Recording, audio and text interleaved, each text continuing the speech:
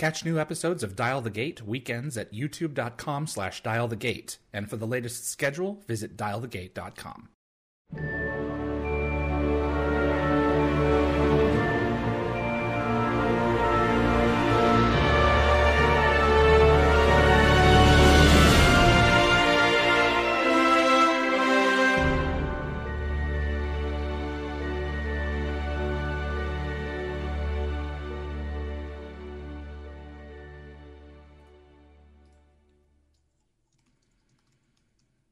Welcome, everyone, to episode 32 of Dial the Gate.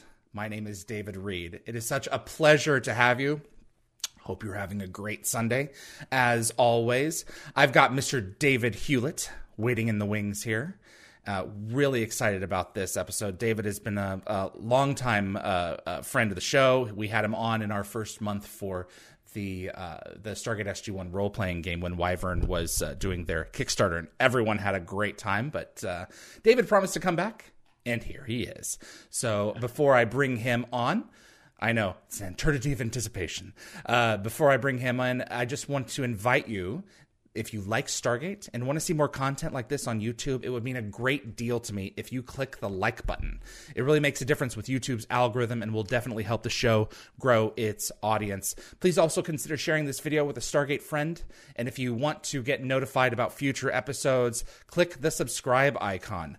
Giving the bell icon a click will notify you the moment a new video drops, and you'll get my notifications of any last-minute guest changes. This is key if you plan on watching live. And keep in mind, clips from this live stream will be released over the course of the next several days on both the Dial the Gate and GateWorld.net YouTube channels. You know him. You love him. Let's bring him in. Mr. David Hewlett. Or hate him. We are not worthy, sir. How are you, my friend? It's so good to see you. Very, very good. I'm, as always, jealous of how somehow you've managed to create the perfect backdrop of things that isn't a total chaos like mine. I mean, it's a controlled chaos. If I turn the camera a little bit, you're going to see all this stuff laying around. And that's where you see your underwear and all your old clothes and stuff. Yeah, very good. Very good. Yeah. I already showed you my pants. So yeah, that's true. That's true. We started off with that. That was good. Pants and dogs and everything else. So. Yeah, I was then attacked by a dog. It's true. We missed all the good stuff. How are you, man? Very, very good. Yeah, I'm afraid it's a little sad that this whole, lockdown bunker thing suits me and my son a little too well. I think I obviously feel for people who are going through all of this, but we've strangely had a kind of a lovely kind of sort of bonding time because we just get to hang out and do what we love doing together. So. This year has really pushed everyone into the limits of whatever they were at before. Yeah. So one of my the virus has only accelerated certain processes that were heading in certain directions before, like with streaming and everything else. For instance, I have a best friend who is a manager at the corporate theater of one of the largest private family-owned theater chains in the country, and he doesn't expect to have a job next year. Movie theaters? Because everything's like the big announcement with Warner Brothers. All 17 of their titles are going to be released on HBO Max. What do you think of that? I think it's inevitable. I mean, I've sort of been.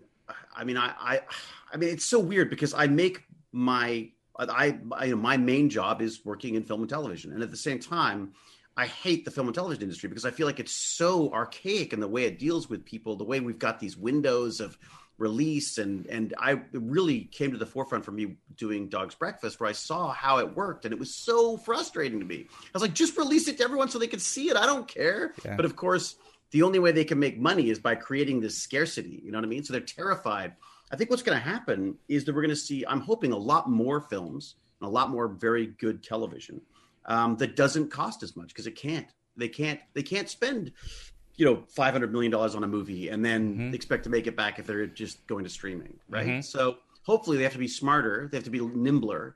And hopefully we can make more movies like, that we sort of can enjoy either at home or with some kind of value added when we go to the theater, because the theater experience is like Uber. It's been a terrible experience. David, I think that the age of the $1 billion blockbuster may be maybe running its course. I mean, I look, can see video games doing that, so. but movies, I don't know. Well, that's it. I mean, because I mean, video games is a perfect example. I mean, the other thing is that these expensive movies are becoming, pale comparisons to the beautiful, beautifully rendered games that you can play. Like, why would you go and watch a movie that forces you down one narrative when you can play it?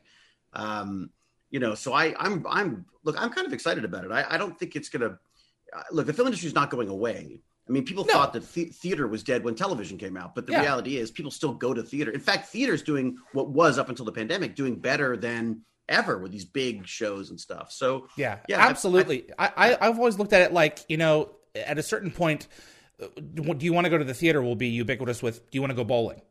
It's not, it's just going to be, it's going to find its place after a while. If I want to go and rewatch the original Matrix, if there's a run of it. So but you want to see it in a theater.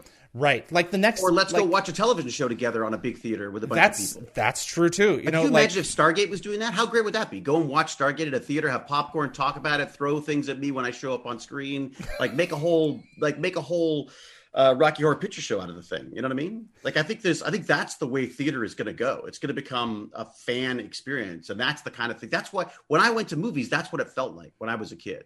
And now it's become this well, I thought it was in that theater. Oh, it's in this little one. Why am I? This is a crappy theater. Why am I? It's a bad experience. Like I say with Uber, getting in a cab was horrible. It was terrible. Mm-hmm. And then all of a sudden Uber came along. There's people who hand you a thing of water when you get in the car and they ask about your day. Yeah, they actually give a crap. Yeah. I mean, I think it's forcing change in a way. There's obviously huge downside to this stuff. And I really do. I keep reminding Baz about the fact that, look, while the world is changing because of COVID, we have to realize that while we may not have been directly touched, touch wood, right. yet, there are many, many, many thousands, millions of people who have been. So it's hard to keep reminding him of the fact that, because he would say like, oh, I hope we get shut down for COVID this Christmas holiday. And I'm like, okay, I totally get what you're saying, but let's just think about what that means for the people who are, who are actually struggling with this stuff. So it's who are having trouble paying their mortgages and everything. It's a brave new world in so many respects. And I mean, you're a computer geek like me. You keep an eye on the tech trends. The velocity at which our technology is growing is on one hand super amazing, and on the other hand super scary. I mean, Elon Musk's Neuralink, will do potentially tremendous things for people with all kinds of physical disorders. But, can you imagine connecting? I mean, I'm sure Rodney would love it, but can you imagine connecting something to your brain? So, I find that stuff absolutely fascinating because in a way, and we walk around with cell phones all the time. We're walking around with personal computers that spy on us, that allow us to spy on other people, that stop us from using short-term memory. I mean, there are definitely negatives to it and a whole addictive thing. But the other side of it is, that too. At our fingertips, this is what I dreamed of when I was reading Neil Stephenson or William Gibson back in the day with the cyberpunk stuff. Neuromancer, Neuromancer, which was just like, that blew my mind. Mm-hmm. The only thing he missed was cell phones. It's the only thing he missed. Yeah, it really is. Which is and it's the biggest thing. But of course, why would you see that? But the idea of being able to go while I'm waiting at a bus stop to peruse the entire knowledge of the human race, you got to stop every so often and just go this is the future that shows like Stargate promised us, and we're sort of living it. The fact that we now have messenger RNA delivering the code for a virus cure to our bodies instead of just injecting dead virus. I mean, that's Beckett territory. You know what I mean? Like that's Stargate stuff. Mm-hmm. It happened faster than I thought it would on all sorts of strata of this. But on the other hand, I'm like, I've been watching this since I was 4 years old. Why did I not see it coming fast? Of course, this is the case. This is just the result of all this movement into this continued digital space. Well, and I think the thing about like nerds like us, and I use that as a compliment, that is that I think that we always saw the positive in the technology. We always saw the hope for the future with it. What I think we failed to take into account was how it could be used the other way. Right. And I think that's what we're beginning to see now. It's the Jurassic Park argument. Yeah, but it's not a reason not to do it. I still believe that technology will thinking save about us. it though. Yeah, and I still see technology as our savior. I still believe that technology will help us with the stuff that we've created with technology. Mm-hmm. But I do believe we have to start thinking about there's been an awful lot of straight white scientists creating technologies that they haven't thought through entirely. And I think that that one of the great things about bringing in sort of a diversity of both, culture and whatever, of lifestyle, whatever the terms are, that is going to, and is only going to help us, is to help us just look at things a different way. It's not just about making $1 billion company. It's about, what's the $1 billion equivalent to like saving the planet, you know what I mean, as opposed to just making the $1 billion.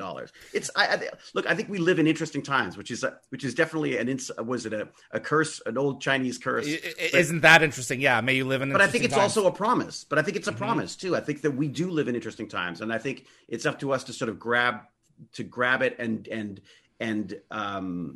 start controlling it, as opposed to just getting towed behind this out of control vehicle. That's true. And I don't anticipate that, one day we're going to wake up and be the Borg collective or, the replicators, right, if we want to be a little bit more specific about it.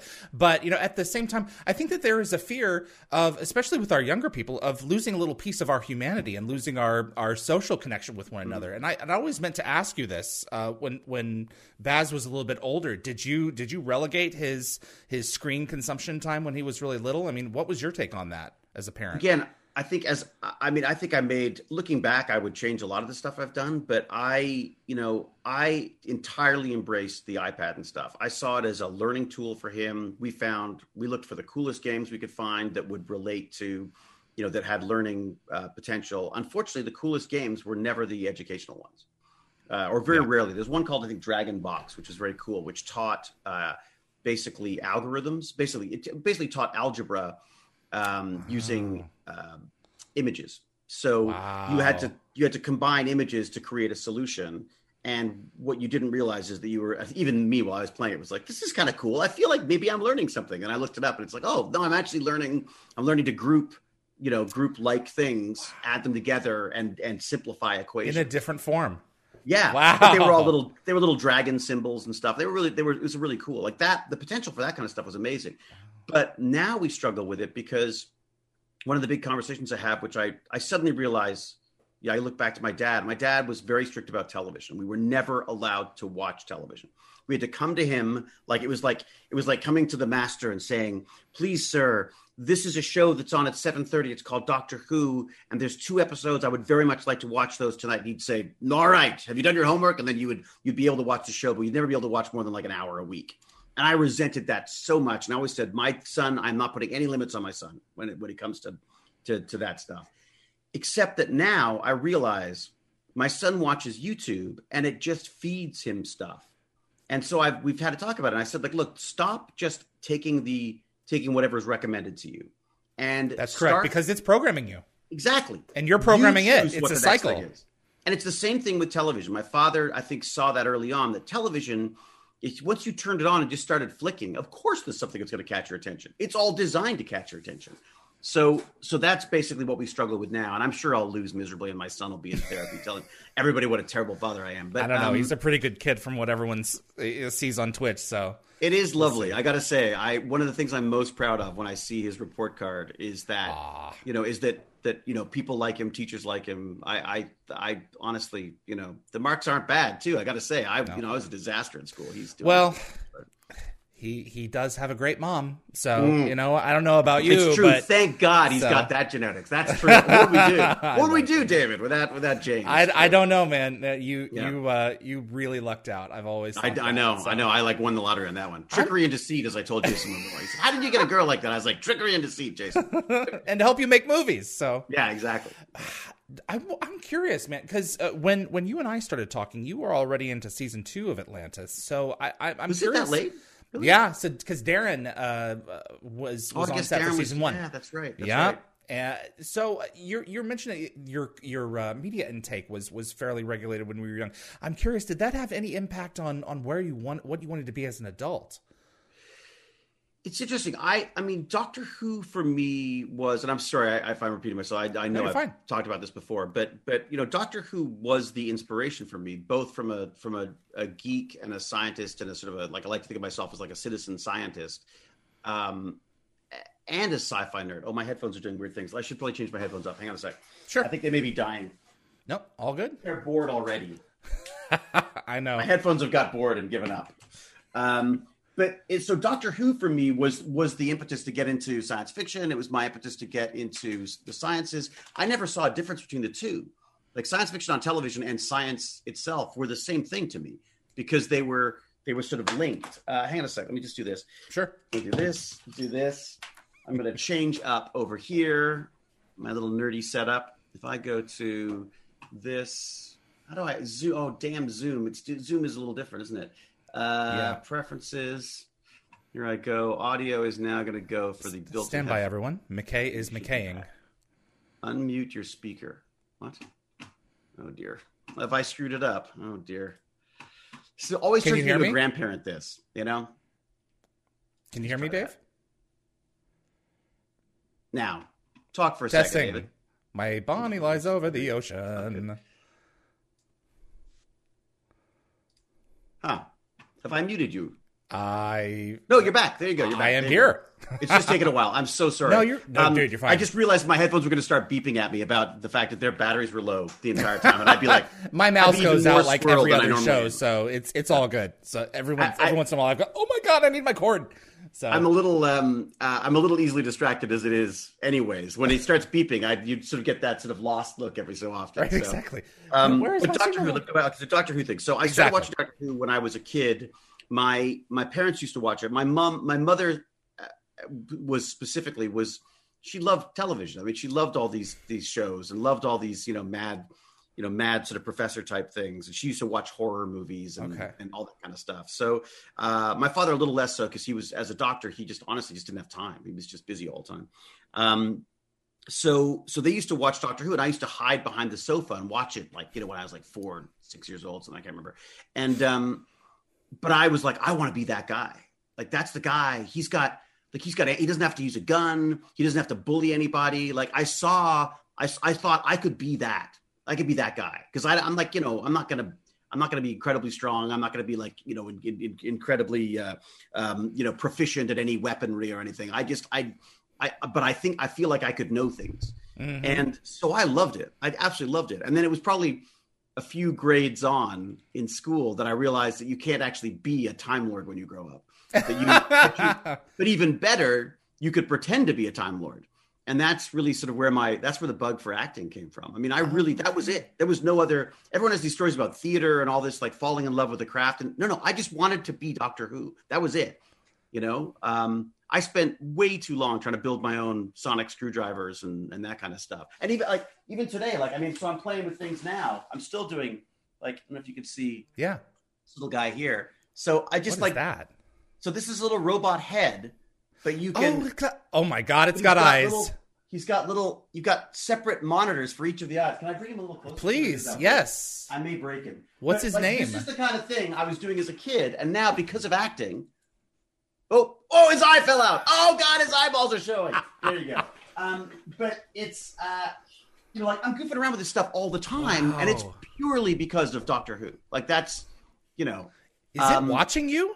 I mean, does it have cameras for each eye? I'm working on that. You can actually add a light sensor so that it'll dilate depending on how much light comes in, and you can also have it. You can have it follow you based on camera recognition, face recognition, and stuff too. Because we need more. We need more privacy issues in my house, obviously. Right. But isn't it cool?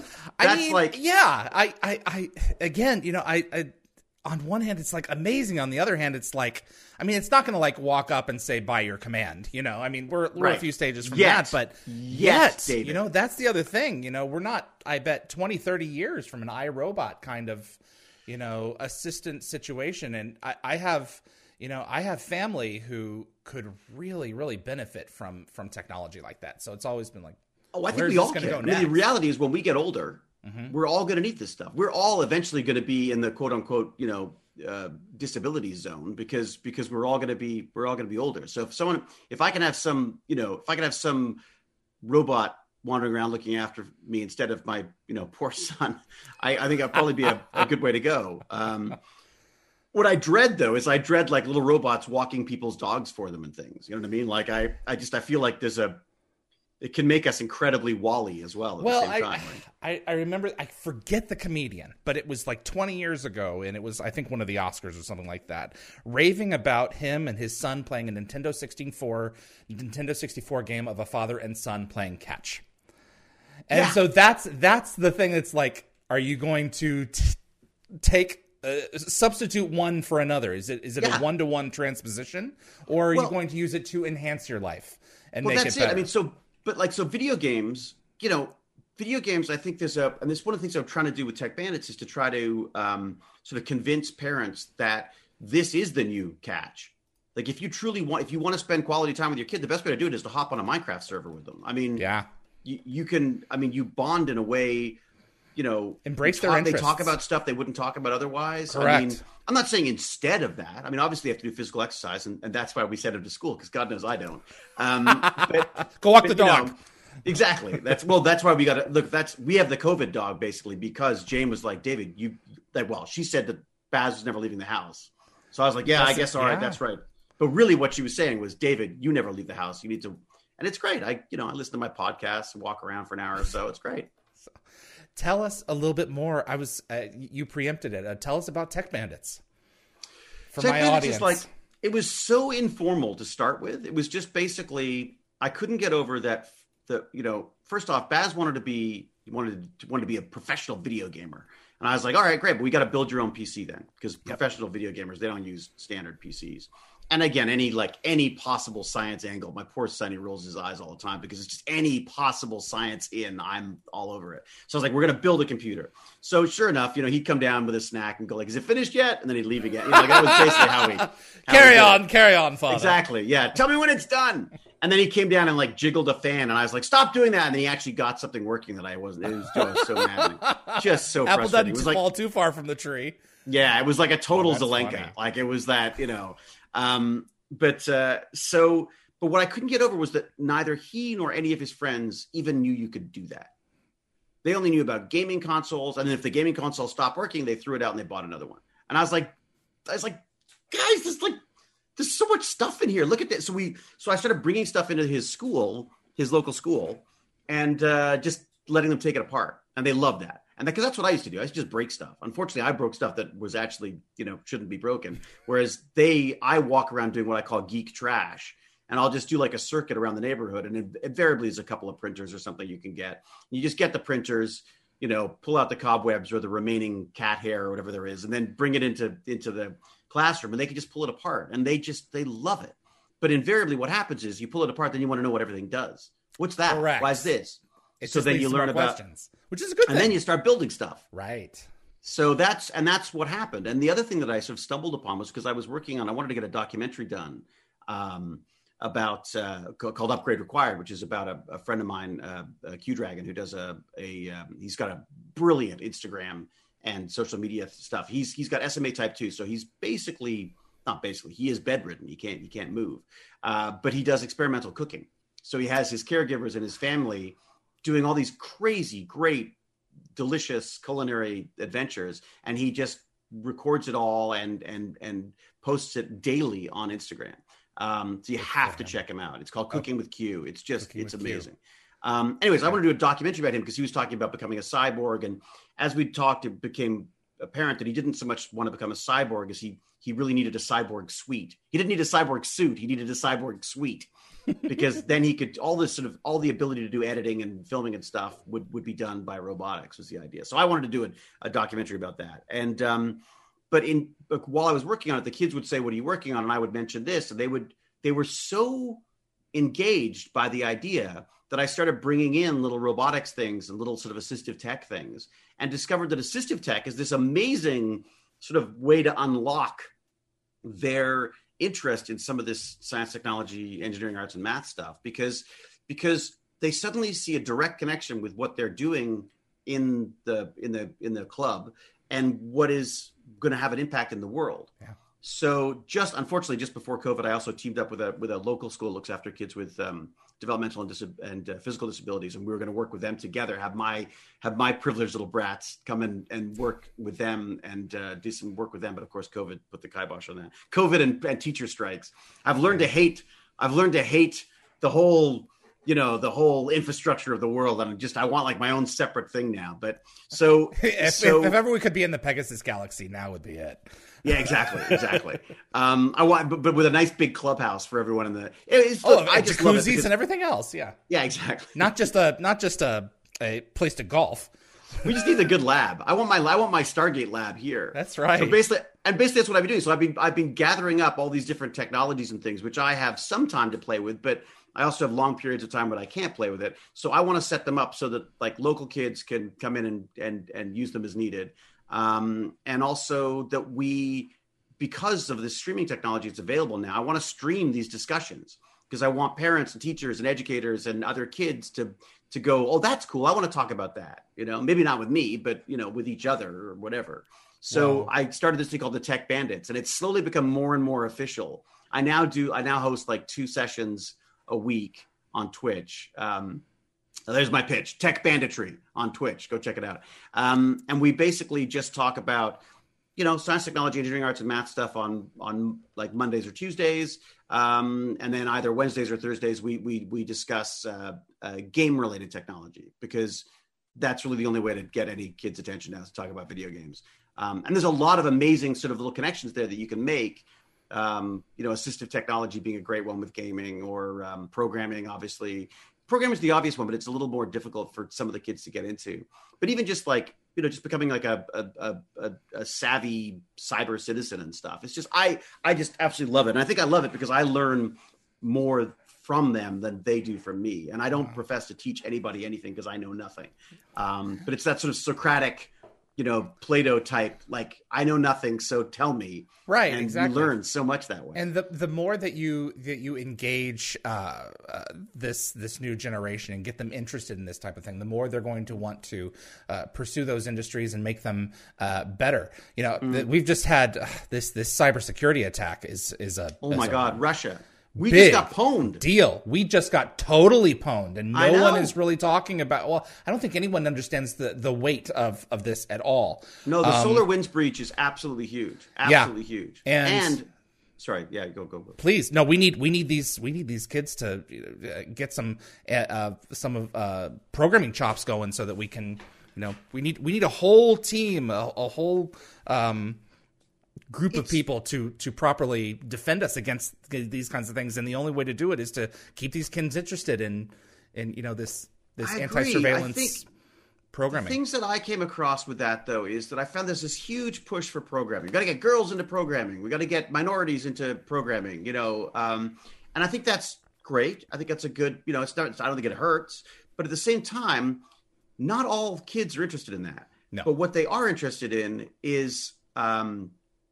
But what we need to do is explore what they are interested in a way of programming. So, there's this sort of tendency to go like, well, Twitch, Scratch programming where you drag and drop. It's not really programming. I'm like, no, that absolutely is programming. Why should we learn some archaic language that's not going to be useful to kids in 10 years' time when they can drag and drop and get their results faster? We are going to get way better programmers out of kids who go, oh my God, I built a game, than a bunch of kids going like, what number am I supposed to put in here? Like, it's not like, it's just... So I feel like the coding thing is important. The hacking thing, I say to the kids all the time, like if I were you right now, I would go into I'd either go to biotech or into computer security right now or network security or whatever, because and eventually we're going to want biotech security as well. I mean, there's so many. It's not so much a pipe dream anymore. So. There's an organization I work with here called Let's Talk Science. Amazing woman, Bonnie Schmidt, started this thing, and the idea was originally to kind of just to get women into the sciences because it's been such a male dominated, white male dominated for a long time. So she started this Let's Talk Science program, which is just amazing, which is creating fun curriculum for kids, not specifically for girls, but but for everybody. Mm-hmm. And I'm just so taken with what they were doing. And she sort of inspired me to actually go out and start doing my own outreach with this Tech Bandit stuff. Because she's saying like, you may not, because I said, like, what do I know? I didn't even finish high school. She goes, that's exactly, that's the value.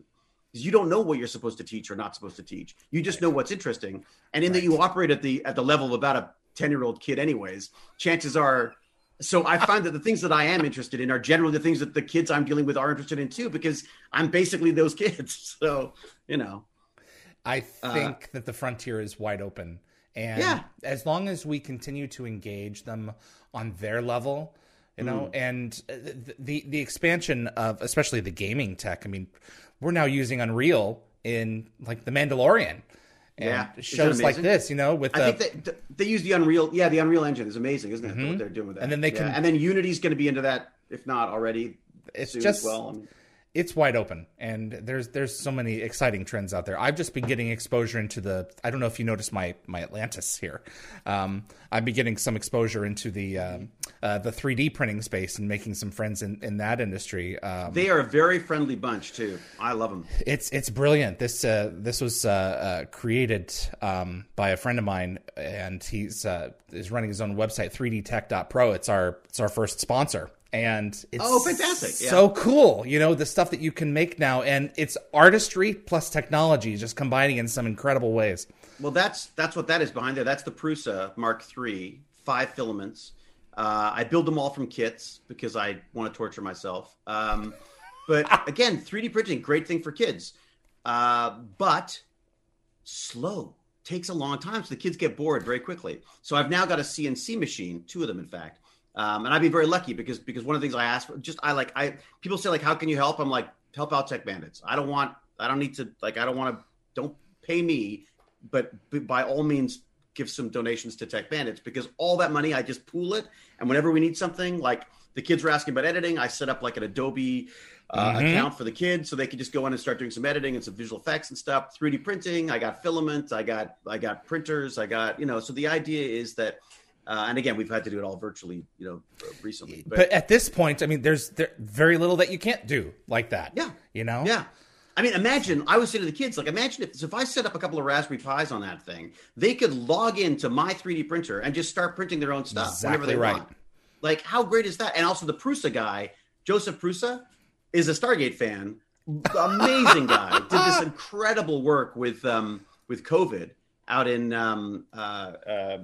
where is he in Czech Republic? Yeah. He was like one of the first people to jump on the whole face mask thing, building the shields. He converted his chemistry department, which was figuring out filaments and coatings for his printers, and converted it all to hand sanitizer and cleaning stuff. He's like a true tech hero, that guy. Lovely guy.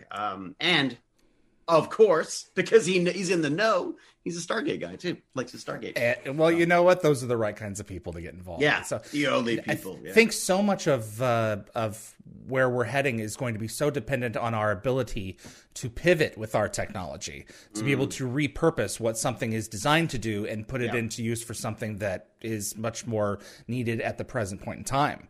We need more hackers. We need people who are going to take things that are designed hacking for good and change them. Yeah, I mean, hackers were only bad when the press got them, right? Yeah. Hacking was never. It was about exploration. It was a joy in exploration. It was a joy in it wasn't about damaging systems. It was just about figuring out how to get into them. I mean, I loved that stuff. I was never any good at it, but I was never patient enough. But the tools that are out there, just amazing. And what you can learn online now, because that's the other thing is if you want to learn anything now, you've got no excuses. No excuses. There's you just have to have enough interest to go in and look it up. That's exactly right. And I think if you can convince kids of that, they're unstoppable.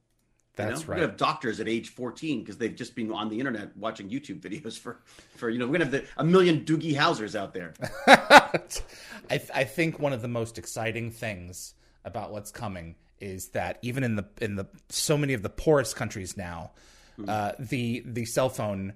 The smartphone is so cheap that pretty much as long as you have access to and certainly not everyone does, but if you can have access to electricity and any basic kind of a network, exactly right, then you have access to the world, and that is the first critical step.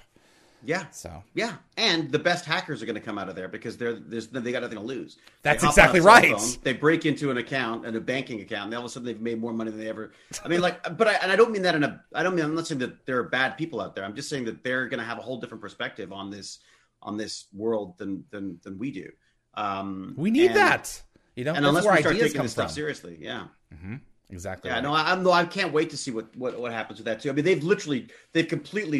they've leapt over the whole idea of cabled internet and gone straight to wireless. And then Elon Musk's, Skynet or whatever they call it. I always get Skylink, I think, or something. I always get the word. I always get it wrong. Maybe on purpose. It may be Freudian. I don't know. But the idea of low latency internet access all over the world.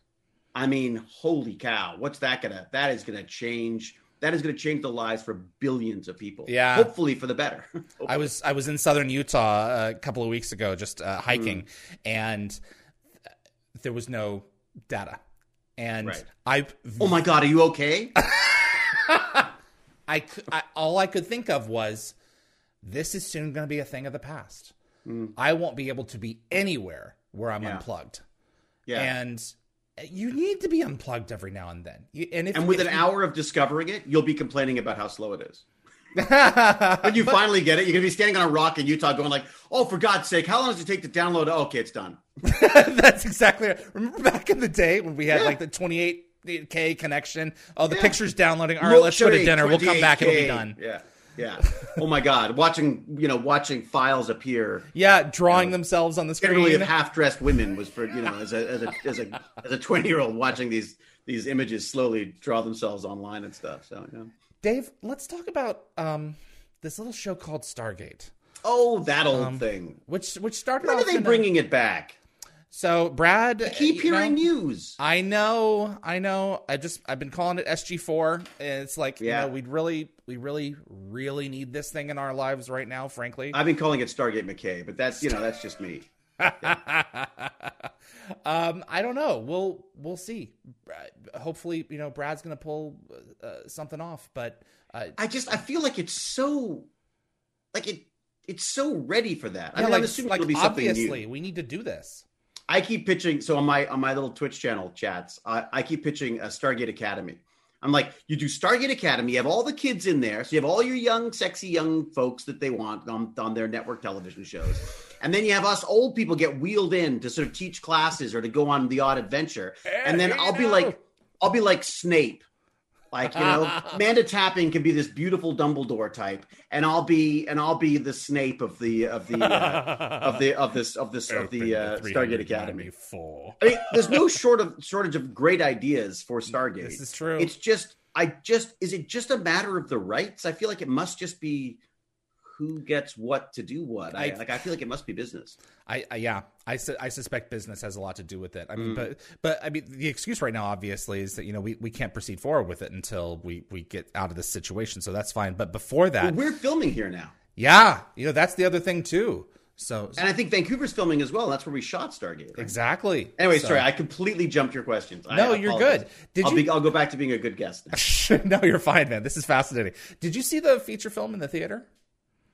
Oh, what, Stargate? Yeah. The original Stargate? Yeah. What did you think of it? Did you think it would turn into 400 episodes? Do you think when you were watching it, did you see the potential for that storytelling device? That era of films, there was a snobbery about television, right?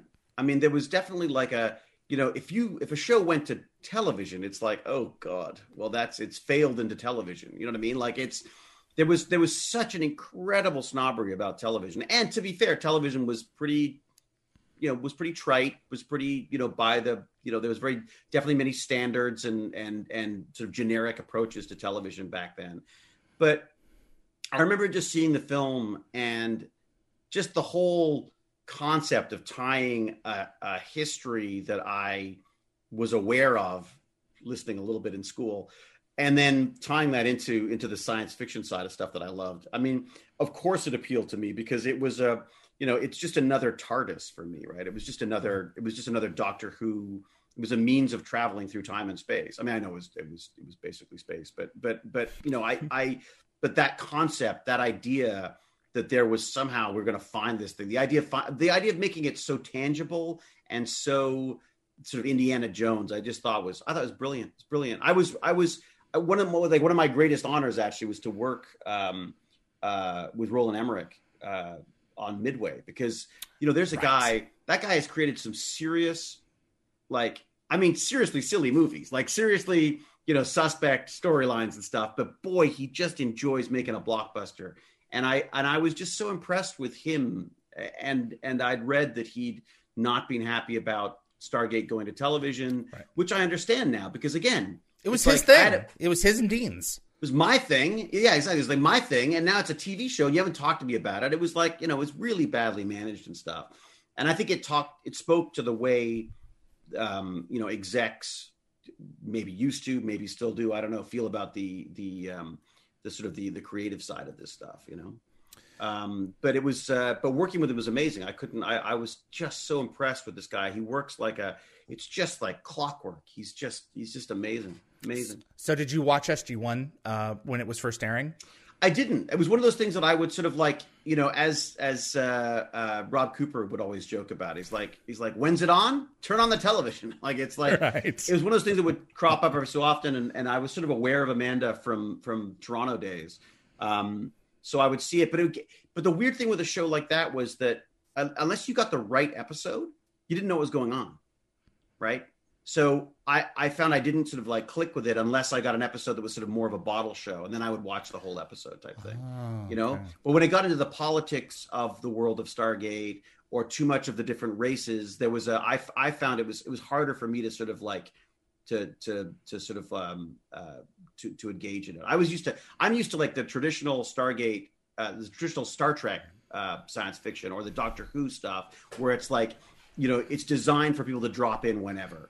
And I think Stargate, while SG-1 was definitely did that in a I would say almost a majority of their episodes. If you did get one that was a couple of episodes or whatever, it's very, very hard when you're flicking channels to do that. Nowadays it's different because you can go what's going on? Oh, I'm going to go back and I'm going to watch all those episodes. You almost have to watch anything nowadays from beginning to end. But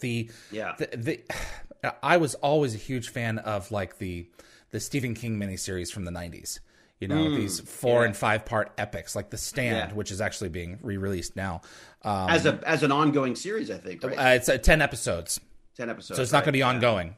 But that's it. Oh. Yeah. So it's a single, self-contained story. If they do a season 2, that would be fascinating. They did it. They did. There was that Salem's Lot, which scared the crap out of me. Oh my gosh! They did a bunch of those. Storm of the Century was excellent. They redid The Shining. My ex-wife was in Storm of the Century. Really? Yeah. I can't remember what she played in it, but yeah. Okay, yeah. But my point is, we've finally caught on to this longer form entertainment that's basically able to take works like novels and put them into miniseries or longer, where seasons are basically chapters. Look at Game of Thrones. Been doing since the beginning of television. Yeah, we finally caught on. Everyone used to laugh at England. They're like, the longest running show on television with 7 episodes. Right, it's 7 episodes a season or things like that. But there's 7 good episodes, Yes. If you're not doing 20 episodes or 22 episodes a year, you're telling the best of the stories that you have for that season. And I mean, poor Brad and Rob and Joe and Paul and all those guys kicking out 40 stories a year. Your first 3 seasons. I don't know how they did it. Have filler episodes just from a budget. You have no choice. Have filler episodes. Yeah, that's exactly right. No, I agree. It was a different. I really feel like Stargate was a part of so many different changes. I firmly believe that the internet is a big reason for Stargate's popularity because they were all, the fans were early adopters. They got onto these online platforms to talk about the show.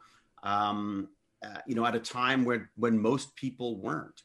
But it's still a very almost 80s, 90s style television show to start. So it struggled. I think they struggled when it came to Atlantis because Atlantis was a very similar type style show, which I personally, I think we need more of. I think we need more positive science fiction. I think the nihilistic thing is fantastic. I love it. I love choosing that stuff.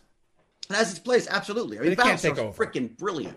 Yeah. But I want I want a show that I can sit down and watch with my kid and my grandparents and my, I mean, and that was, I think, the big advantage of Stargate, but it's not sexy to writers and to producers, right? Right. They want the latest edgy show that's winning all the awards, and people want characters that they love and adventurous situations. And yeah, I think they struggle with that a lot. But again, Brad was the master of that stuff. I mean, Brad could walk that line between science fiction and comedy and character in a way that I don't think anyone, the very few people are able to do. The man is a playwright. He can stick two people in a room in pretty much any situation and make it as interesting or more interesting than any special effects that you could throw on the screen. Well, I mean, Game of Thrones is a perfect example of that, right? So Game of Thrones was a show that sure, it was all Dungeons and Dragons and all the rest of that stuff, but that was not the appeal of the show. The appeal of the show was those characters. And I heard, I don't know whether this is true or not, but I heard on a podcast that apparently they'd almost finished their first season, and they sort of delivered it to HBO, and HBO goes, "That's great. What are you going to do for the next 15 minutes on each episode?" And they're like, "What do you mean?" And that was when they realized that they were doing an hour show, not a traditional television 45 minutes that would become an hour with commercials.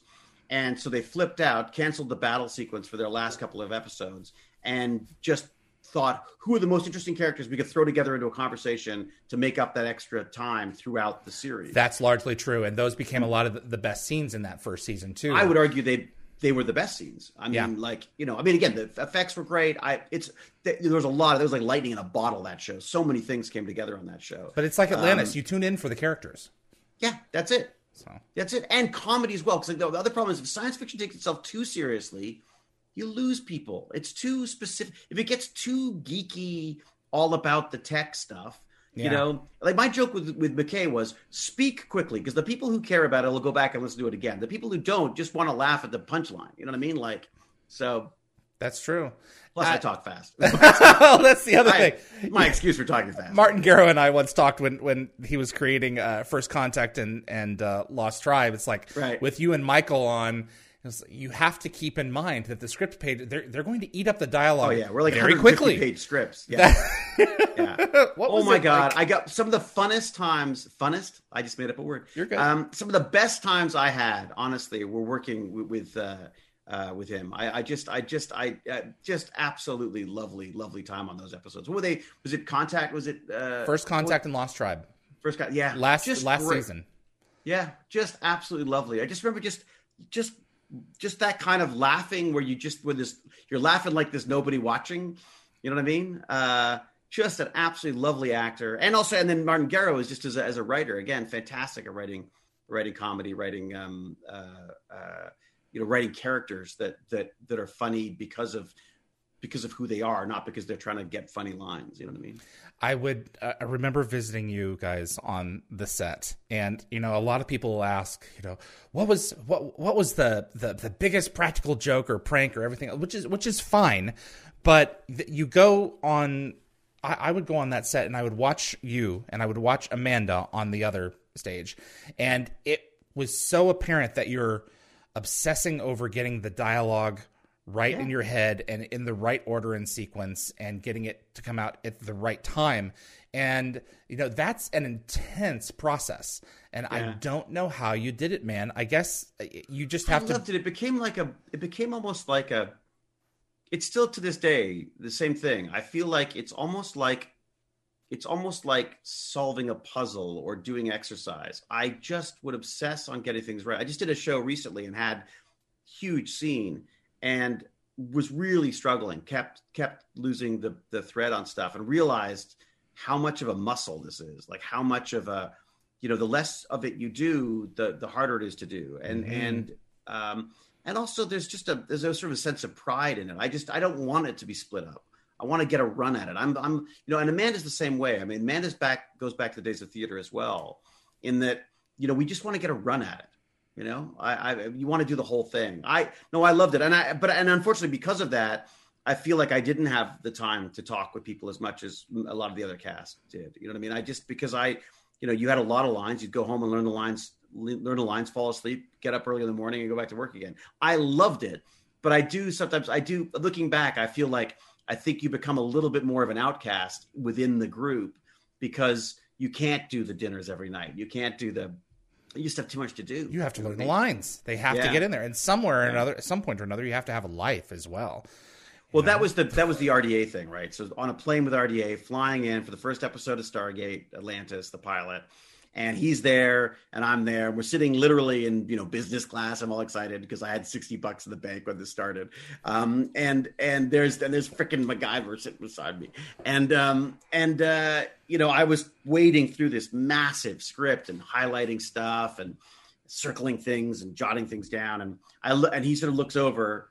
And sort of pulls out two little fact sheets and sort of waves them and sort of settles them down onto the little lunch tray, and then scratches out the first one, circles the second one, scratches out the third one, turns to me and says, "Get them wrong, they stop giving them to you." I was like, oh my God, if only I'd taken his advice, because invariably the more you can get done, the more they give you. But I just loved it. To me, it's almost like it's like running a 5K or something, which I haven't. I don't. And the techno-babble itself is we had Nickel on a couple of weeks ago, and it's that guy, right? It's a language in and of itself. Yeah, that there is a rhythm to it, and that you have to sometimes decode it to really get what specifically the science that Mika created behind a lot of it. But at the same time, you're trying to get to a point. You are explaining the MacGuffin or whatever the circumstance is in order to move the plot along, and you are servicing the plot as much as you are servicing the character. Well, and trying to marry the two, because there's sometimes, you see a lot of actors who go like, oh God, it's just like exposition. I just got to get through it. And I think that's such a mistake because that's where you lose people, right? I mean, you want to you have to, and to be fair, credit where credit's due. The writers made it. They mixed in the comedy, they mixed in the character stuff in a great way. But the idea of trying to make this stuff, if you're excited about, I see this with the kids with Tech Bandits. If you're excited about something, they get excited. The contagious is, the curiosity is contagious. Mm-hmm. And I think that if you can somehow get that across in your, in what you have to say, the other thing that really helps is you love what you're doing, right? I mean, I love it. I'm like, every time I launch into one of those speeches, I just kept thinking of Tom Baker.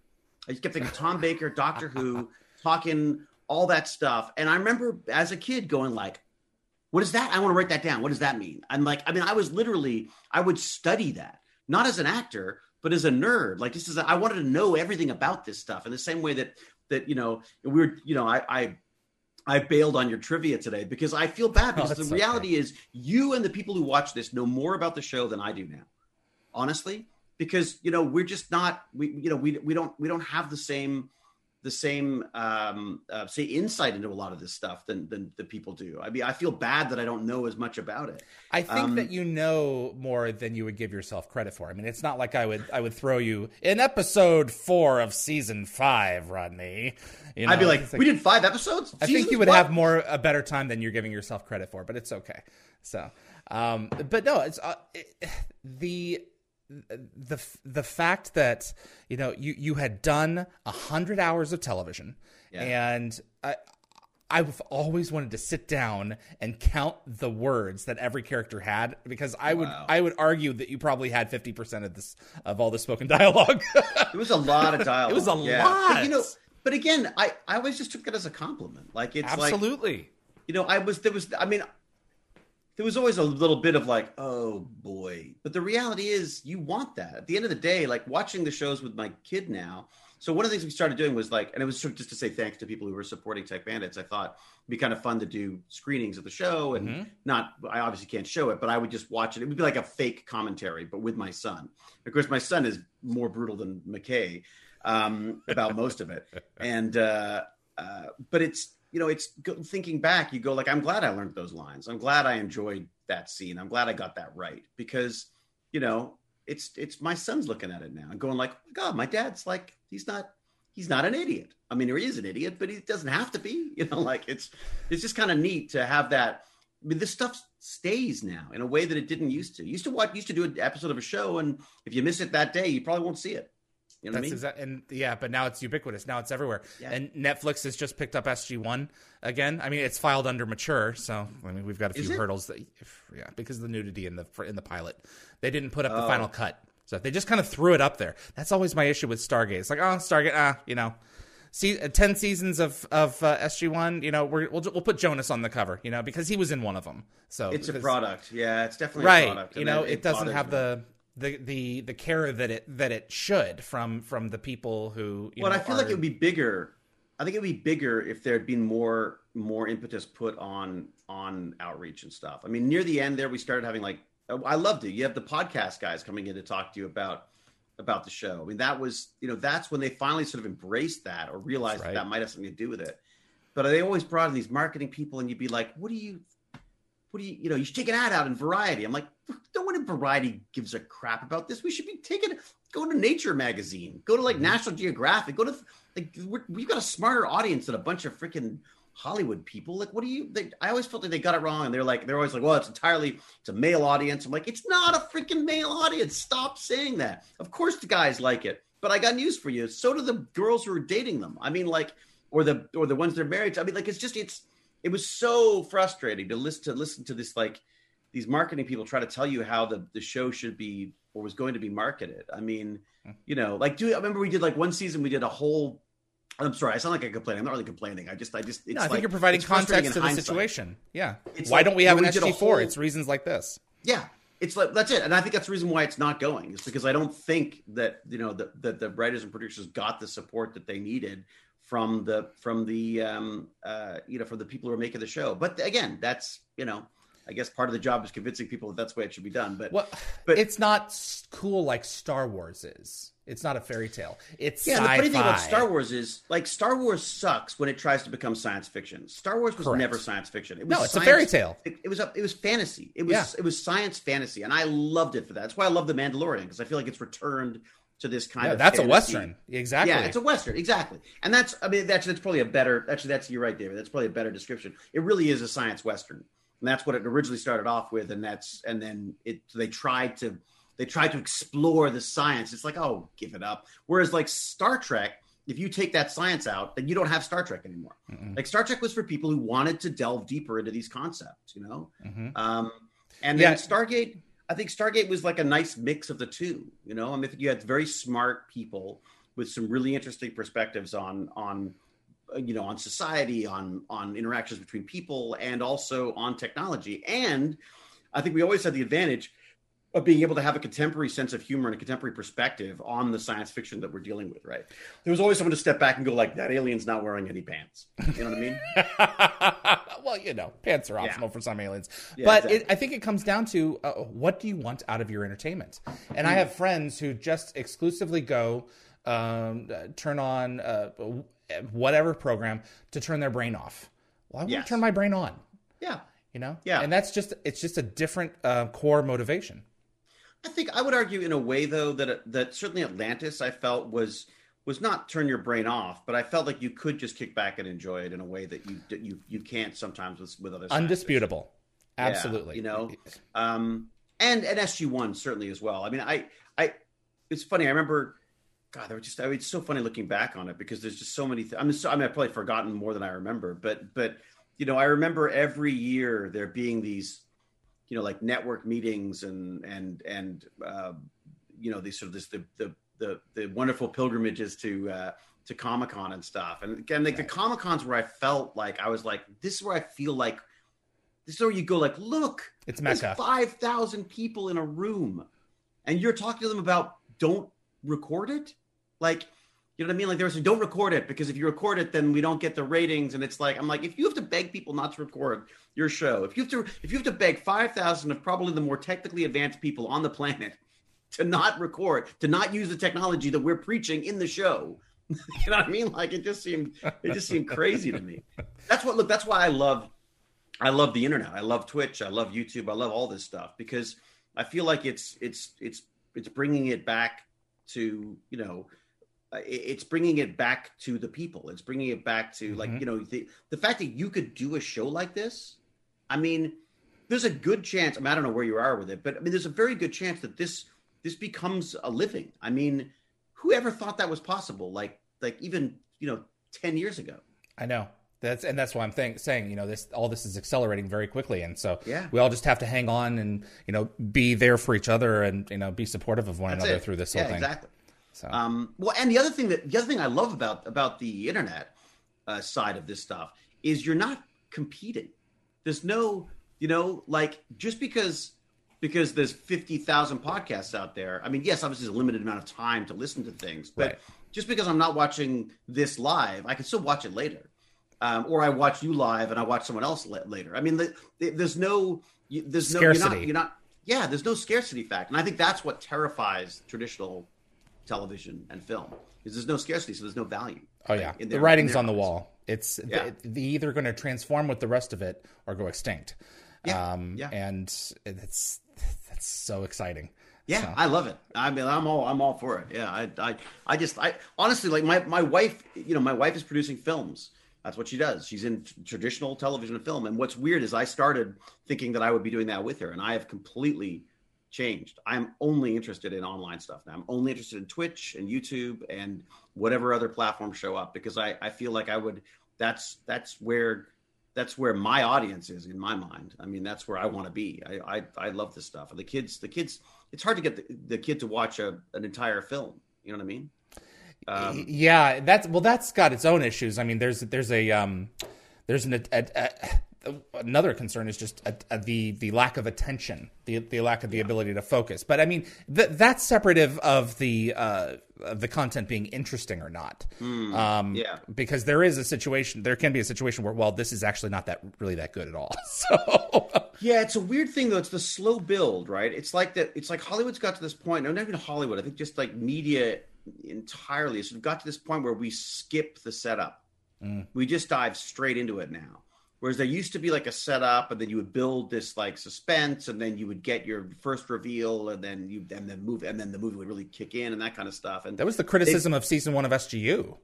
Oh, really? Yeah, that it was a slow build, and then by the time you got to season 2, those who were sticking around for it, like, this is good, and then you had somebody in the audience who was like, oh, I was already gone at that point.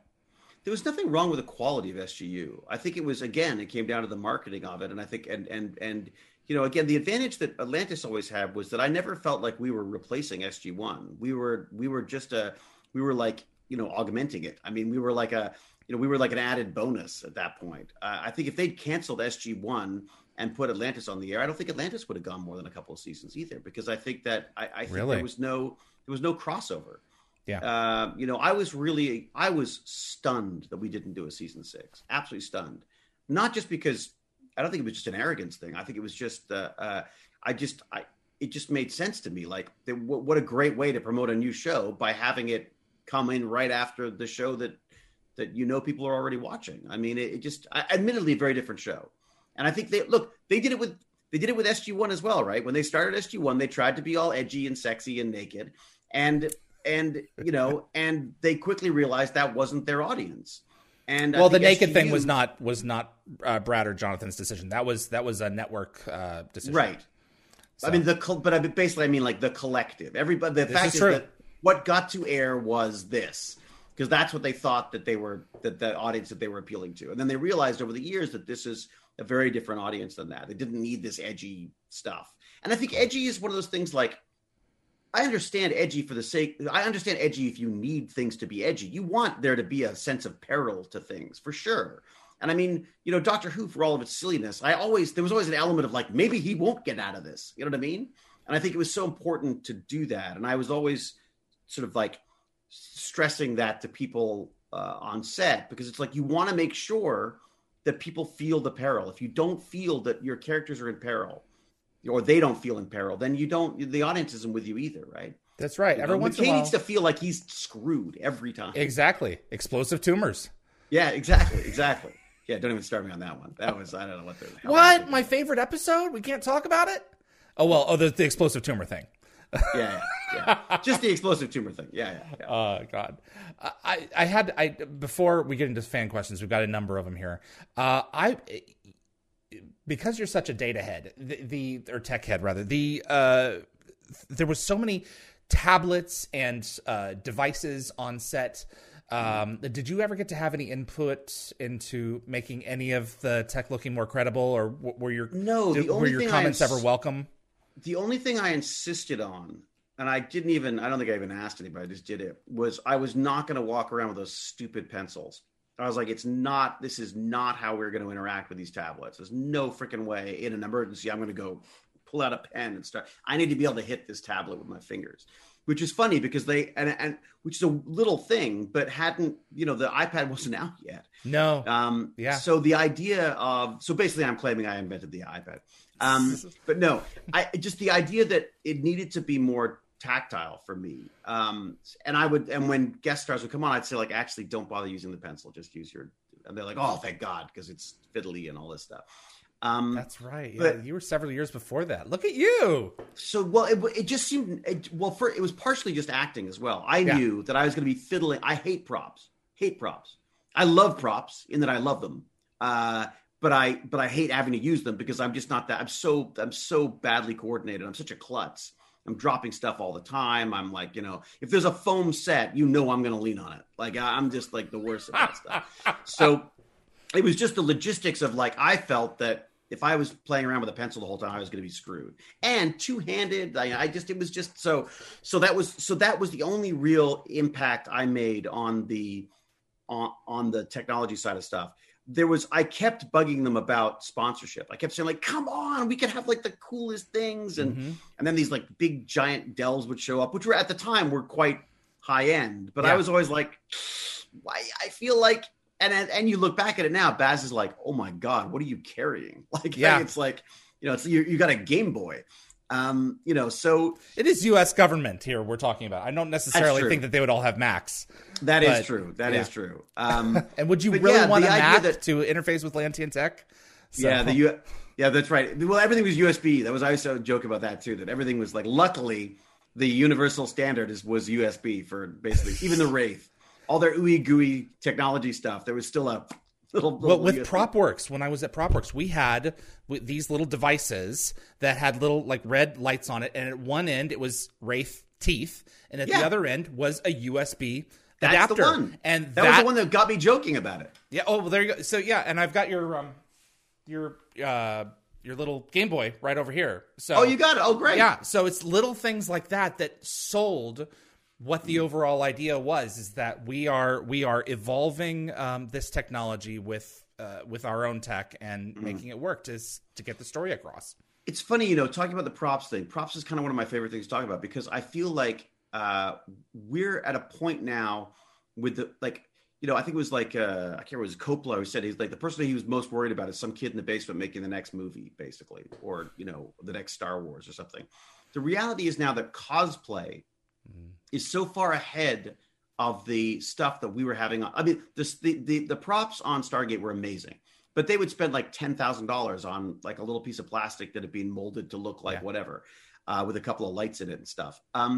The fact of the matter is that this technology now with 3D printing and stuff, the props that I'm seeing built by fans are better than the ones that we're using on set in some cases. Yeah. I'm sure you've seen your Stargate being built in Europe, the Atlantis Stargates that's been duplicated. Stunning. Absolutely stunning. I mean, look, I 3D print them myself. I have, like, I'm actually looking at getting some, I've got some little, what are they called? The Adafruit makes a little pixel ring that I'm going to embed in. I have a little Stargate cam, my Stargate squirrel cam that I use on Tech Band-Aids. It's basically just a little Stargate 3D print. And it looks out over the backyard where there's an awful lot of squirrels. So, and it reminds the kids that I'm never on topic for long. So, and unfortunately, my wife was watching one episode. She never watches. And during the episode, a giant rat waddled by. So she's like, that's it. No more feeding the birds. We're done. Like, so the squirrel camera's become a little less popular. Put the kibosh on that. No, Legends Memorabilia, they put this out, I think. Oh, wow. Like, it's been probably 15, 16 years now. And this was revolutionary at the time. Yeah. And now you can just 3D print these things. And as long as you put it on a setting where you have like a higher fidelity, they look just as good. Let me grab one. Yeah. Let me see. I've got. So Squirrel Cam here. Let me see if I got this. The Master's Laboratory. So this is Squirrel Cam. And basically, so there's like bits of thing you don't see this side of it, but you'd see this side. Right. So you get this beautiful, and the detail, I don't know how much of you can get, but the detail is just stunning. So I want to get some lights in on there, but then of course you got a nice wide angle lens. You get this giant Stargate in the foreground, and then squirrels. How can you lose? But yeah, I mean, this stuff is so, people were saying, like, how do I get into science fiction right now? And I said, honestly, like, I don't know if I'd be writing it, because the reality is everyone's been at home for like 8 months. The writing's being done. If you want to get into it and have some fun, start doing some cosplay stuff, start building some props, because they're going to need them. They're going to start building all this. There's going to be so much work for people building stuff for these things. And also, student films, any of that kind of stuff. We've got technologies now that can make them not only in many cases work, like, you put a little Raspberry Pi or a little portable computer, IoT, Internet of Things stuff in there. All of these things can be like beautifully functioning, winky, blinky lights and all that sort of stuff. But not only that, you've got the VFX tools that are cheap enough now that you can make them look completely legit. I mean, it's you can do all of Star Trek or Stargate's effects now, and definitely better than we did in the day. Not because they were bad back then, but because they were, technology wasn't there. The computers weren't fast enough. The software wasn't there for it. That's exactly I'm so right. like that. I can't wait to see what happens with that stuff. It's going to be great. Martin Wood and I were talking a few episodes ago about the shots that he can achieve with drones now. Were just unimaginable, Before it was like, okay, line producer says, if we don't get to the crane shot in 5 minutes, they're going to have to send the crane guy home. Oh, light's gone. Nope, crane guy's home. Now we just fly this thing, and, you can program it for all these courses, and it goes between the actors and everything else, between like wiring and everything. And it's just the shots that we can achieve are just amazing. Yeah, they're stunning. I mean, I would argue, though, that in the same way that, they overdid visual effects at the beginning, I think the drone stuff gets overused as well. Because the other thing you have to do when you've got a drone shot is they're noisy. Yeah. So you have to loop everything that everyone's saying. And all of a sudden, the acting takes a hit, right? So I don't care how fancy your shot is. If I don't believe what the people are saying, it's not, so I feel like it's definitely walking a line with that stuff. I remember having a discussion with Guillermo on Shape of Water. Yeah. And he was saying that he doesn't like CG. And I was like, okay, but here's the deal. I said, it's because you haven't seen, like, I feel like CG, he's like, CG movies don't generally work. And I was like, I think you need to go on the internet. You need to look at a few of these different things, because there's technology and effects out there that I think are as good, if not better, than anything that can be done physically. Although obviously the physicality of stuff, the being able to touch things, being able to actually interact with things. Again, you could 3D print some simple objects that can be then augmented with visual effects. Mm. I mean, it's spectacular, spectacular. But again, the drone stuff is interesting, because the what I'm waiting for now is more automation in the film industry. We're seeing this because of COVID protocols. You can't have as many people on set. You can't have close proximity on the actors basically have close proximity to each other anyway. Unless you're with Tom Cruise's crew, yeah. Yeah. Well, it's funny. I actually tweeted in support of him, because I was like, he's absolutely right. If he gets sick, there are thousands of people out of work. Oh yeah, that's undisputed. Yeah. I'm sure I would have gone more than I would have gone full McKay easily. But I feel like I'm looking forward to seeing what's going to happen with, these cranes that used to cost $100,000 to have like motion controlled cameras. I mean, I could do that with, Obot can do that. I can have Obot do exactly the same moves over and over again. I stick a GoPro on it. I've got motion controlled cameras. I'm talking to a company called Haddington Robotics next week that have this 3D printable giant arm that is so precise you can actually do 3D printing with it. And it's like under $1,000, and it can, you put a camera on that and you've got a motion controlled arm. I mean, like, it's brilliant. I cannot wait to see what's going to happen with this stuff. Even in live stuff, you wait. So you start now. You've got a few props in the background. You're going to have you're playing with stuff with OBS. I've seen some really cool opening title sequences and stuff. What did you use for your stuff? OBS is what I use, but like for my title sequences and everything else, I have a friend of mine, Bryce Orrs. He's French, and he built all of our content. So beautiful. all the interfaces and everything else they're just as good as anything that was that was used on Atlantis, as far as I'm absolutely concerned. Beautiful. You have to put me in touch because I absolutely love it. I can put you in touch with them. Absolutely. Yeah, it looks gorgeous. Sure. What is it with the French and their damn VFX? They're amazing at this stuff. I don't know. There's something going on there for sure. So because I've been looking at the what is it called, the Stargate Network, the Stargate Network, the game. Bryce. Is that Bryce? Yeah. Of course it is. Of course it is. I only know them as their code names on Discord. Is it Ibrek and all these different folks? But well, it just goes to show, if you want something done right, go to the French. Mais oui, c'est vrai, c'est très vrai. At least as far as visual effect, yeah, he's a genius. So I love his work. Yeah, it's gorgeous, absolutely gorgeous stuff. Yeah. Jonas wants to know: do you think that there is intelligent life?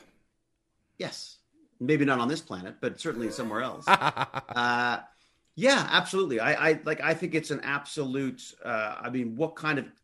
You'd have to have a definitely McKay-like ego to believe that intelligence is only available on this planet. I feel like we're dealing with such unimaginably huge numbers of planets and stars that many of which I'm sure, well, a few of which will, I'm sure, fall into the Goldilocks zone that allows life. But I also wonder if there isn't stuff out there that doesn't conform to what we consider life. So people ask if I believe in aliens. I'm like, yeah, they're around us all over. Look at them. I mean, go look at the depths of the ocean. Go look at the microscopic world. I mean, we are surrounded by the most alien, bizarre creatures that are. Absolutely believe there's intelligent life.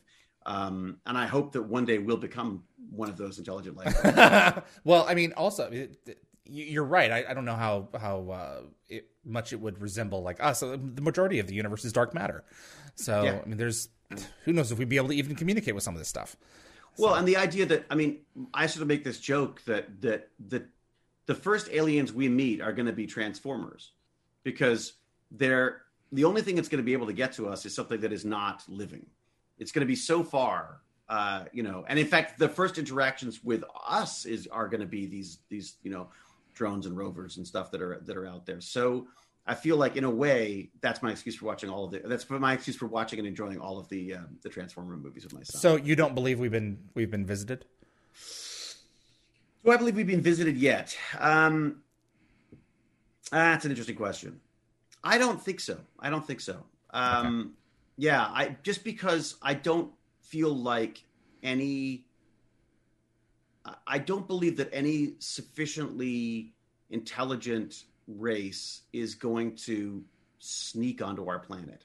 You know what I mean? Like, I just don't feel like, if they've got to have the technology to not only get here, they've got to have the technology and the understanding to not, to not terrify us in some way, shape, or form. Yeah, I just don't feel like it's going to be. I imagine it would probably be a small mission, I suppose. You're not going to send a giant ship of people right away. But I just don't. I feel like we would know. I feel like we would know. I wish we had, but I don't yet. I think there's a reasonable chance that it's us visiting from the future. Well, there's that. Yes. Well, that's true. Yeah. I mean, there's definitely this. The whole time time travel thing is a whole other kettle of worms. That's fun to think about. Well, I mean, if you had the tech, at a certain point down the road, you would send historians back to observe if they could observe without interfering. So. Unless you have no problem with making new timelines. Exactly. So if we're going to go down that road. Well, and that's the other thing is, like, so are there parallel universes where that's happened? Of course. I mean, I'm sure that if that is the way that the universe works, I'm sure it's happened. But I don't feel like, I don't believe that something as monumental as that can be hidden. I just don't believe it at this point. I don't feel like. I mean, if it happened like last year, if it happened in 2020, then maybe. But I just don't. I don't believe it's happened yet. That's fair. Mercurian, David, the role you embodied inspired many young people like myself to pursue a career in science. Before I ask the question, then my work is done. That has to be one of the most rewarding aspects of. It is absolutely. It's the best compliment you can give me. Can never get over that. That you helped to shape people for the better. So, well, and the irony being that Rodney, a high school dropout who couldn't get himself through, just couldn't bear the thought of sitting in a classroom any longer, could do that. Yeah, honestly, that's the best gift you could get from this, honestly. Mercurian wanted to know, from your point of view, what's the most clever trick or ingenious idea Rodney ever came up with to save the day? Well, that's a good one. God. David Nickel was saying, I think probably coming up with the idea that Amanda Tapping was in the ship with me. I think that was probably the most brilliant thing. that he would conjure her. That he would conjure her and use her to bounce the ideas off. I think that was probably his most brilliant way out of something, I would say. David Nickel was saying that he came up with wormhole drive, and I went back for the last episode, and I went back and checked, and his line is actually that it's something that Rodney has been working on. Of course. I think we have to basically. I think. Look, the wonderful thing about Rodney is he'll take credit for anything. But I loved the interaction between Zelenka and McKay. It's very hard not to mistreat Nickel on set as well. Because you get into character and you start like, oh, shut up, my line or whatever. You know what I mean? Yeah, I loved that interaction because I'd seen it. I'd been a part of it. You know, I mean, as a computer nerd, and I took a bit of time off and worked in IT, and you'd meet these people who were just impossible to talk to, impossible to work with. But they were so good at what they did. And I think they just encapsulated that in such a great way. I mean, I think one of the reasons why they gave McKay so much to do, I think, is because the writers are very McKay. I think they're definitely McKayisms to a lot of the writers, and I don't mean that in a bad way. I mean in both. Well, I mean in both. They're both brilliant and curmudgeon-y in their own ways. I wasn't planning on asking you this, but I can't resist. In the Me Too era, were Atlantis done today? Do you think Rodney would have been written more?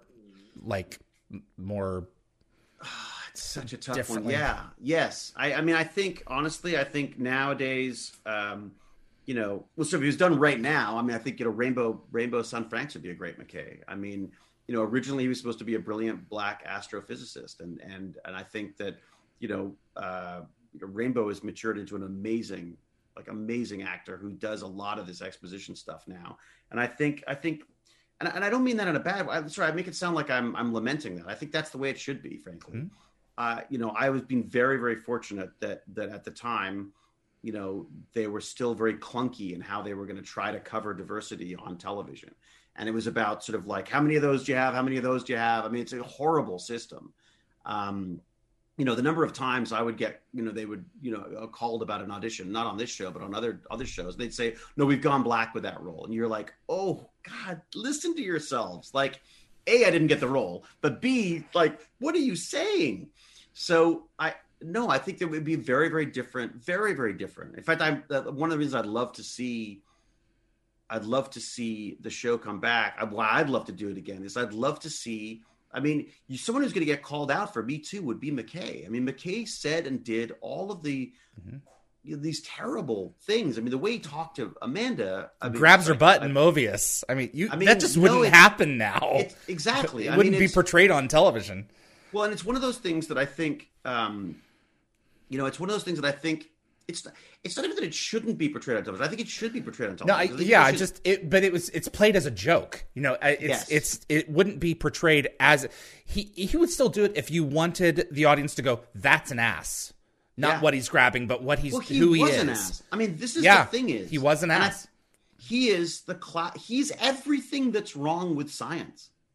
I mean, I would say almost society at this point, where arrogance, there's an arrogance, demeaning. there's the selfishness, I think I've always said that I don't think that we even use the term anymore, but Asperger's, he is terrible socially. I think he doesn't care. I don't think he cares because he knows. I don't think he knows that he's right. I think he does care. Okay. I just don't think he understands it. I think he doesn't understand social cues. I mean, it's classic, on the spectrum behavior because he just doesn't. I don't think he picks up the social cues right. I don't think he understands it. And he was sort of raised. We were at that time, that era. Those were the people. I mean, those were the people who ran these corporations. People were people were, put on pedestals for being smart and ruthless and not saying no, not taking no for an answer. And then suddenly we realized that we're rewarding psychopaths. So I think there's a pressure for men to behave that way to some extent. That's how you proved you were a man. You didn't admit defeat. You didn't, show emotion. You didn't, women were beneath you. And I mean, it's all wrong now, obviously. Not even now, it was wrong then. But I feel like it was a culture that was, that I think it'd be interesting to explore it now. I mean, I would love to see McKay show up with a younger generation and see and understand what he's allowed to and not allowed to say and stuff. I mean, I attended every show that you do now. If you're in for more than a couple of episodes, you do different types of training, whether it's COVID training or in this case, it was I want to say assault training. It's not assault training, the worst of training to get, but sexual assault and abuse, like a lecture that talks to you about all the different potential ways that this could be construed and stuff. And there are things that as an older straight white guy, I didn't get. I just didn't get it. I wasn't aware that there were things like, one of the classic jokes that people used to make on set would be about like, well, I can't say that anymore. And I was like, and what they're saying in these conversations now is that you can't say that. That's like saying you want to say that, but you can't. Like, it's not, there's just so many things that are built into the way there was sort of like simple, easy ways to get a laugh on set that you cannot do anymore. And I feel horrible about it because I realize that there's stuff that's happened over the years that I should have said things about that I didn't. Being aware is the first step. What was that? Being aware is the first step. Yeah, it is. But again, I think there's only so much patting on my own back I can do on that stuff because I feel like there's just truly like the Black Lives Matter stuff that's come up recently has been sort of startling to me because I realized that 30 years ago, I watched a video of Rodney King getting the crap beaten out of him and thought, oh my God, what a terrible situation. Well, that's blown the lid on that. Done. Off we go. 30 years later, I see a video, of the poor man being killed. I mean, and I go, oh my God, because of where I am in the world and the color of my skin, I've been able to not even realize that this was still an issue. I was shocked. And, I'm talking to friends of ours, who are like, I have to explain to my kid that he's Black. And even though he's 13 years old, he's not that cute, silly kid anymore to a cop with a gun right now. You know what I mean? Like, and I'm like, what? Really? I was like, in this neighborhood? She's like, this neighborhood, this country, this like, and I'm like, oh my God, I literally had no idea. Not that that's an excuse. But I literally had no idea. I thought these were like incidents. I didn't realize this was systemic. I mean, it's shocking to me. So anyways, that's right. I totally off No, I understand. But it's a fascinating thing though.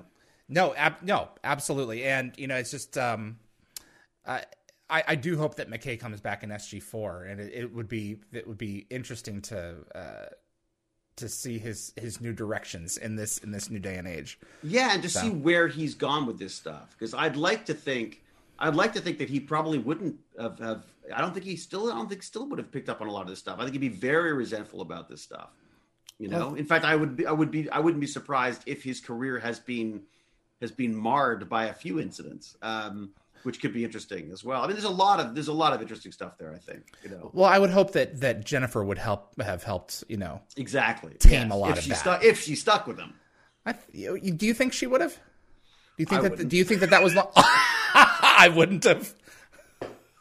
Kane gave me 15 minutes when I got home to lose McKay or lose her. That's right. So. Snapping your fingers and pointing. That's right. That was it. I had to stop the snapping. Yeah. I mean, that relationship was so funny because I, of course, loved it because Jewel State. Talk about science fiction, like icon. I mean, just, oh my God. I mean, Firefly was still to this day. I mean, no offense to Stargate, still, I think one of the most effective modern science fictions I've ever seen. I couldn't get over it. The character development, everything. It was gorgeous. And of course, so is she. But I definitely struggled with the romance stuff. I find it. I feel like it's again. It sort of harkens back to the 80s, 90s television, doesn't it? Where people have to partner up, and and I feel like the wonderful nature of what could happen is always marred by what does happen, if that makes sense. So I feel that the sexual tension is much more fun in a way than the actual getting together thing. So. Speaking of sexual attention, kind of tangentially related, Marita wanted to know who was the smartest, McKay or Carter?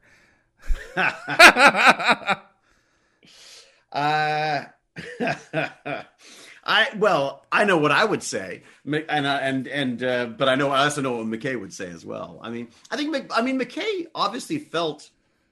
I think McKay felt threatened by Carter. Oh, unquestionably. Yeah. So yeah, I don't know. I think definitely McKay. Well, I can't bring myself to actually say it. The argument that I always make is that we as humans, we only have so much bandwidth. Yeah. And Sam had a lot of focuses in a lot of other areas too, and was arguably much more human in terms of like her human. So I think McKay was just a lot more raw data, and it had more raw data to just mine from, and that's what his focus was. So I mean, all things being equal, I would probably think that McKay is smarter, but I mean, if we're talking but we're not like a better human. That's the difference. Certainly not. So yeah, I think, and I mean, the other thing is, I think I would talk for 3 pages about stuff that then Shepard could reduce to a couple of sentences or a grunt. You know what I mean? So I feel like there's who's smarter at what? You know what I mean? Like I feel like we all, one of the beauties of Stargate, both SG-1 and Atlantis. I can't speak too much to Universe because I didn't watch as much of it, but I felt like they. We each had our niche. That was the beauty of it. Everyone had the areas of expertise, and they crossed over in places. But I felt there was the competition between. I think who's smarter. I think we pushed each other to be smarter. Yeah, I think that's true too. The beauty of the competition. I think that element is, and it's so true because that's such a nerdy thing to do. Like no one wants to be wrong. Everyone wants to be the smartest kid in the class, but or at least respected. Yeah. Yeah. So, and I mean, that was the wonderful thing about McKay's sort of travels through Stargate was that he came in as a guest star who was just odious to some extent. This really sucks. Basically. And then they had to sort of. We sort of got to explain why he was like that. Right, exactly. I loved that. I thought that was just so clever the way they did it. And then showing up on SGU, I was worried about how I was going to work in that world because it was such a serious science fiction world. And again, I thought Brad just did a beautiful job of managing to keep McKay, but take away, just maybe harden the edges a bit again so that we could get so he would fit in this world. You know what I mean? So he didn't just show up and start looking like a clown, in this. No. Yeah, it has to fit. Claire wanted to know the whole the shrine scene with Shepard and McKay on the pier was heartwarming and lovely. One of my favorite scenes from the show as well. Yeah, it's great, isn't it? The last I loved our stuff. It was terrific. How you guys were really, I know Joe was really trucking them down. The last line, "You're a good friend, Arthur." Was that improv or was that written by Brad? We did a bunch of different ones. I think I'm pretty sure there was. I think if it wasn't Arthur, it was a different name. I think it was definitely scripted. But we would, every time we did it, we would try to come up with different names, basically to get each other to laugh. So there were a number of ones. I think they were a little less user friendly than Arthur, I'm sure, that came up. Yeah. It's funny. There was every time we did scenes together, Joe would sort of turn to me and go like, "They should do more of these." I'd be like, "Yeah, totally." Because you know what I need is more freaking talking. But it was just, I loved that interaction because, there was, McKay had such a man crush on Shepard. Like he so wanted to be that guy. He idolized him, you know? Yeah, Yeah. absolutely idolized him. I mean, he in his head, I think McKay saw himself with that hair and the guns and the like. He's like he thought. I think he thought that eventually he was going to get there. So. The comparison is often made that Carson and Rodney were probably the best of friends. I would argue that Rodney and Shepard were best friends. I would go they were pretty tight. I go Rodney and Shepard too. I feel like because I felt like. McKay had this wonderful sort of dismissiveness of sort of biology and medicine. But I feel like Beckett was probably his best friend, but in a weird way, in that way that friendship is, you don't sort of realize that. Yeah. I think McKay would still consider Shepard his best friend because that's where he saw himself. Right. In terms of like where you're striving for. Absolutely. Yeah. Because your best friend, you just you basically take your best friend for granted anyways, because he's your best friend. Like, you know what I mean? Like it's that. So I feel like there was definitely that there. And also I think Beckett showed weakness and McKay never understood that.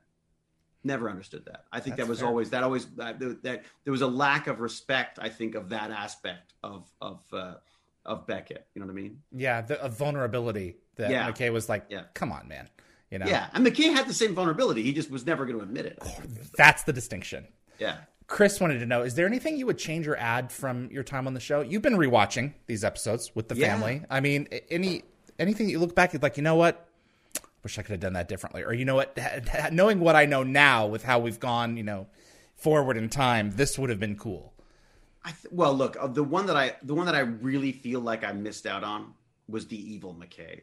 I really, I just assumed that at some point an evil McKay was going to show up. You know what I mean? Like, it just seems like this perfect like nemesis sort of thing. But so that I'd love to have seen something like that. To have played him funny evil or like serious evil. Or like serious evil, get to do some like serious evil, because like McKay, a truly evil McKay, would be. He's like the master. Like you get to basically that's what I think. I just want to play the master from Doctor Who.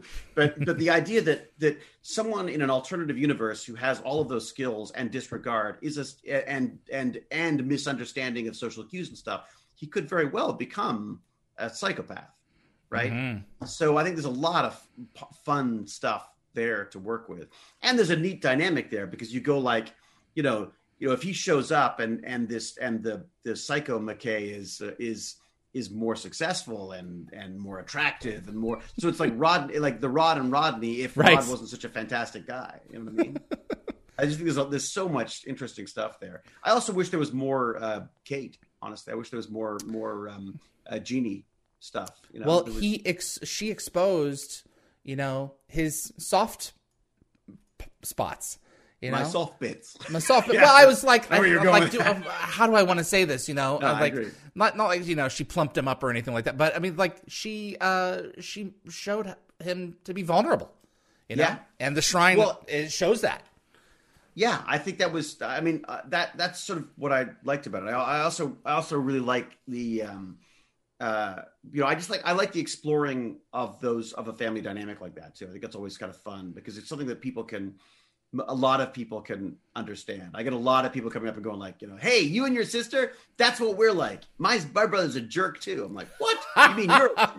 Yeah. Kem Tuganli. I believe I'm mispronouncing that. I apologize. It's using characters. That's what I do. I butcher all the names. Right.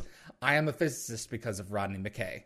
Sweet. I wanted to know, do you think that McKay could have solved the master code on Destiny? Yes. I would think so. Of course.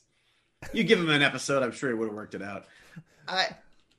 Again, it's so weird because I feel like because Universe was such a different sort of tone, I feel like, there was more weight to those kind of questions on Universe than there were on Atlantis. You know what I mean? So I think there were elements of it. It's funny watching some of the stuff with Baz again now. Some of the Wraith stuff was really interesting, like sort of this sort of eugenics kind of stuff, this biotech side of things. I mean, it's so weird how, that was completely before CRISPR and all this kind of the genetic stuff. Well, not before the genetic stuff, but before it was sort of more mainstream. they definitely dabbled. You could see them sort of like dipping their foot in the giant ocean of creepy science stuff. But and the morality of whether of what do you do with it? We've got a captive wraith, and we experimented on him. We starved him. There's so many things there that I think were pretty, there's an edge to that. Yeah, I would say so. Yeah, but again, I think solving the Destiny problems would be such a different thing than it would have been on Atlantis. I think. I mean, on Atlantis, I feel like we would have it'd been like maybe a 3-parter, and I think we could have sorted that out. Kyle wanted to know, what was it like filming the scenes with Jason where Roman would keep trying to beef up McKay's confidence, whacking him with a stick? Jason is like this. I used to joke he's like a giant Marmaduke dog. What are they? It's like a giant Great Dane puppy who hasn't grown into his paws yet. And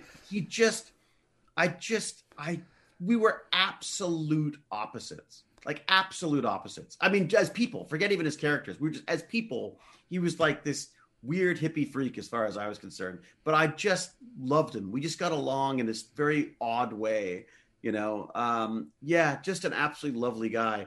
And strangely, and an artist. I mean, like truly an artist in a way that I don't think I even really understood back then because I had no time for it. Whereas now I'm a little older and I find myself, sitting down with a guitar with my son and stuff. And I keep appreciating. I should have freaking learned guitar with Jason. You know what I mean? Yeah. Instead of just going like, shut up, I'm learning lines. I could have been, because God, freaking guitar all the time. Jesus. Summer, what was it like bantering with David Nichol? And it's great. Any ad-libbing with him? No, because I couldn't understand a word he was saying. So, it was all, I think it was almost competitive. I mean, I think it was sort of it got to the point where it's like, aha, you screwed up. You know what I mean? Like, it's like, so it's, but as I say, I think there's a horrible tendency as well to start treating, if you're doing a scene where you're just being so horrible to people over and over and over again, I think you tend to get snappy with them on set too. So poor David, I mean, he had sort of he did all right for himself, I suppose, but it was it was one of those roles that could have shown up once, and if it wasn't done well, no one would have noticed that he never came back. You know what I mean? But he did it. He did a great job, and I think Martin Wood should get a lot of credit for that too, because Martin true. Wood was big, kept saying, "Go work lines together. Go work the lines together. Go work the lines together." And Nichol was pretty relentless on that too, because normally I'm like, "Oh, shut up! I'm learning my lines." I like to do it by myself, so I'm not big. I don't like, I don't work well with others. So it was good that he sort of forced the issue on that, and again, it became an amazing dynamic. Like, I would not want to work for McKay. No. Redux. Whatever. Redux wanted to know, what were your thoughts on Stargate Extinction? Did you read the script that they had written? Did you take a look at it? I can't remember. Was it the last Atlantis one? So yeah, that was going to be the movie. I don't remember. I was in such a bad state of mind then. I mean, we'd just been canceled and stuff, and I was like, I don't even know if I got through the whole script. I was like, I was so sort of. I was sort of like angry about it all. I was like, why, because we didn't even say goodbye to each other because we thought we were going to be doing a movie. And then again, I'm not blaming them for it. I mean, they didn't know either, but we really thought we were going to go and do a movie in a few months' time. So, to this day, I've never really said goodbye to a bunch of those people. So that's sad. Yeah, I can't. So I honestly don't remember. I remember getting a copy of it. And I can't remember whether I actually read it or not. Like, I truly don't. I don't remember. Understood. So. Well, if we can get this fourth one off the ground, I think it's just a matter of time before you'll make an appearance. If we can get it off the ground, so we have to rally the fans. I'd love to, but I understand either way. I also feel like it's been a long time. I mean, I think you do want to. Like, it may be time to reinvent, but I feel like.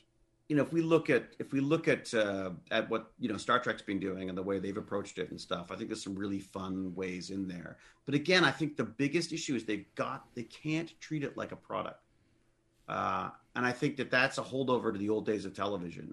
I think they really need to They need to there needs to be a reason why they're doing this now. It's not just to pad bank accounts and stuff. It needs to be because they've got an interesting story and a perspective to take on this stuff, because there's so many options out there. Look, I would love, honestly, as much as I would love to see a new series, I'd love to see a proper game. Playing that RPG game the other day, I guess it was a while ago now, isn't it? But that was, what a great experience. You know what I mean? Like because there was a community to it. There was this, the way Wyverns created this kind of episodic approach to the 5th edition D&D stuff. And again, I make nothing out of saying that. I'm entirely there because I wanted to get back into D&D. I hadn't done it for years. I hadn't done it since I had my Commodore 64 be my dungeon master. So it's been a long time. But since then, I've started playing D&D with the Tech Bandits. This fabulous guy called James Gurney, who's a virus scientist, and by day and by night, a dungeon master.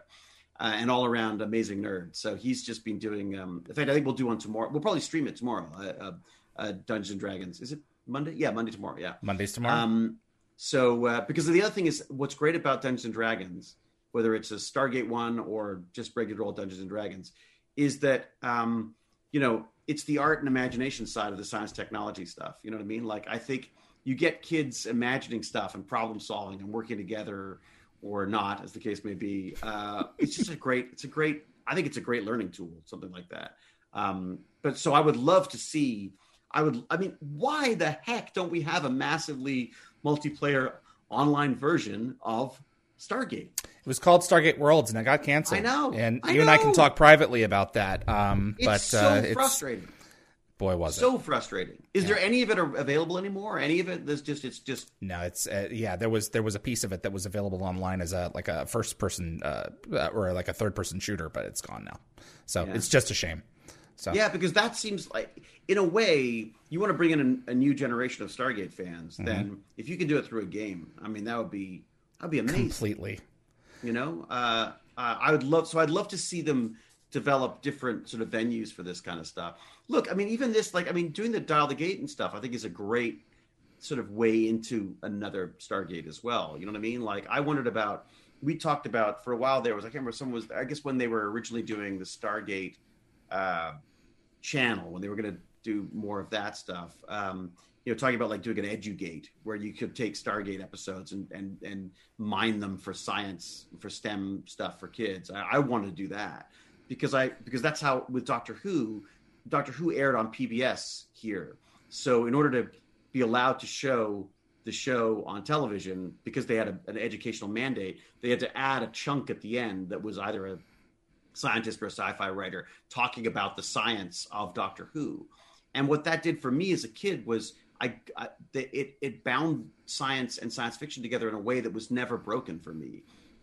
Anything that we had on Stargate or that I saw on Doctor Who, I felt you could create yourself, and the tools and technologies that are around today allow for that. So I'd love to see them maybe repurpose some of the stuff that way. I do want to expand this show going forward. If we can get a big enough audience, I really do want to do a Science of Stargate kind of segment with Mika and with you and a couple of the others. Oh my God, that'd be great. Mika's fantastic. She is those of you who don't amazing. Know, Mika was the one who did all the equations that I then pretended to fix on the chalkboards and stuff. Well, it's my intent for 2021. So if you want to be involved in that component of it, I would love it. So yeah. There's definitely, because the Tech Bandits thing is really, it's my world when I'm not acting now. If it's not, there's a family and a dog and stuff. Well, yeah, but still, that's your release. So I love it. I absolutely love it, and it's like science fiction to me.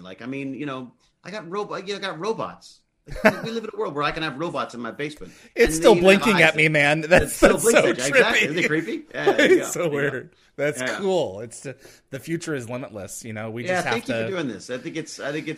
Look, I think it's just I think it's a great idea, and also I just think it's really fun to just be able to sort of kick back and talk about it. Absolutely, my friend. It has been too long, and You created a role that has inspired so many people, and that you are continuing to pursue content that continues to inspire young minds, old minds, white minds, black minds. The whole kaleidoscope of humanity. Anyone who's interested, that's so cool. So I really appreciate you taking the time.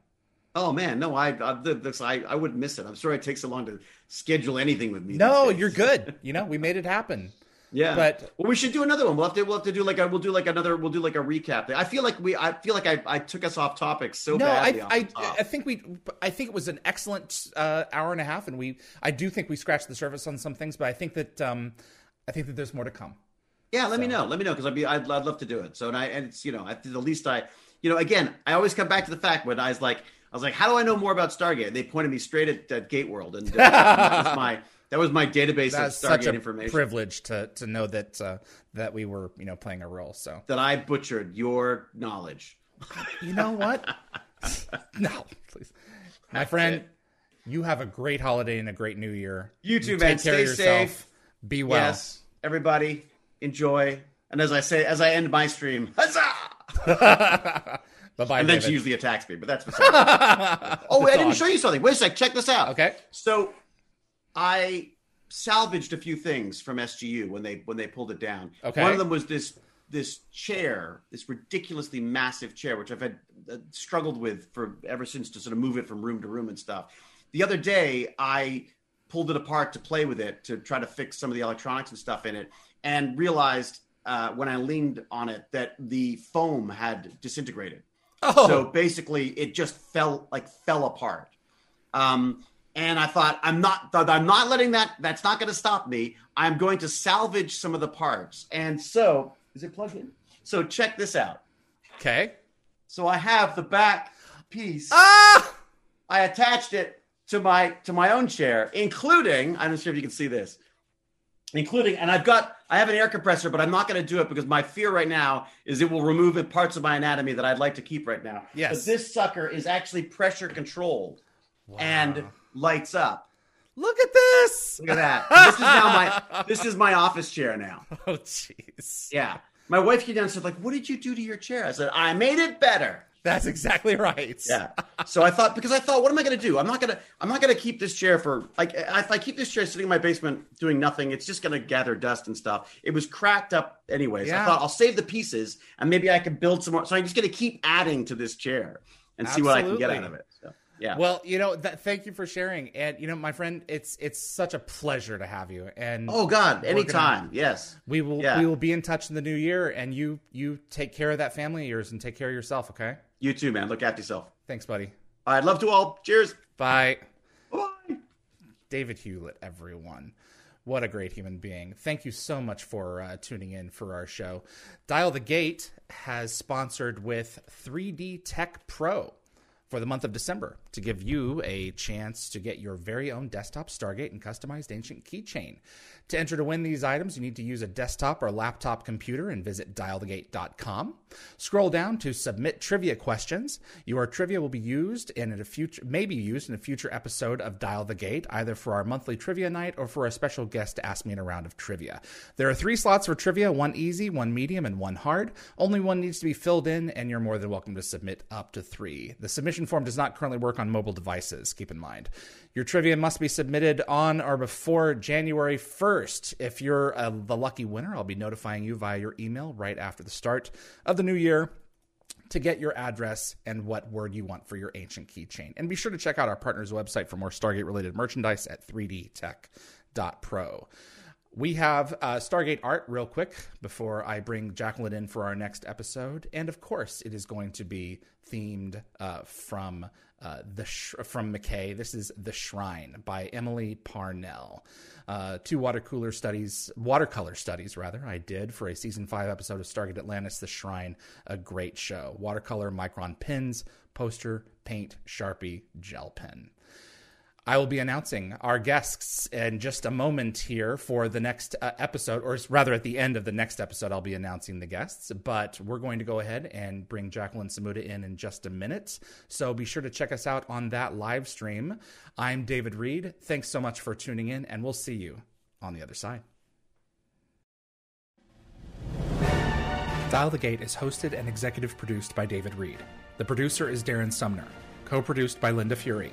The composer is Neil Acree. Animations by Bryce Orrs. The production assistant is Jennifer Kirby. Moderators include Summer Roy, Keith O'Mell, Tracy Noller, Jeremy Heiner, Reese M., and Anthony Rowling. Logo design by Deborah J. Bell. Additional effects by Thomas Tots, with contributions by model makers Chris Baker, Stephen Barr, Kevin Zabo, and Tom Paris. The archivists are Linda Fury, Zachary Adams, and Fred Eric Marcoux. For general inquiries for submissions, please contact us at dialthegateshow@gmail.com. Visit our website for the upcoming schedule, as well as an archive of our past episodes at dialthegate.com.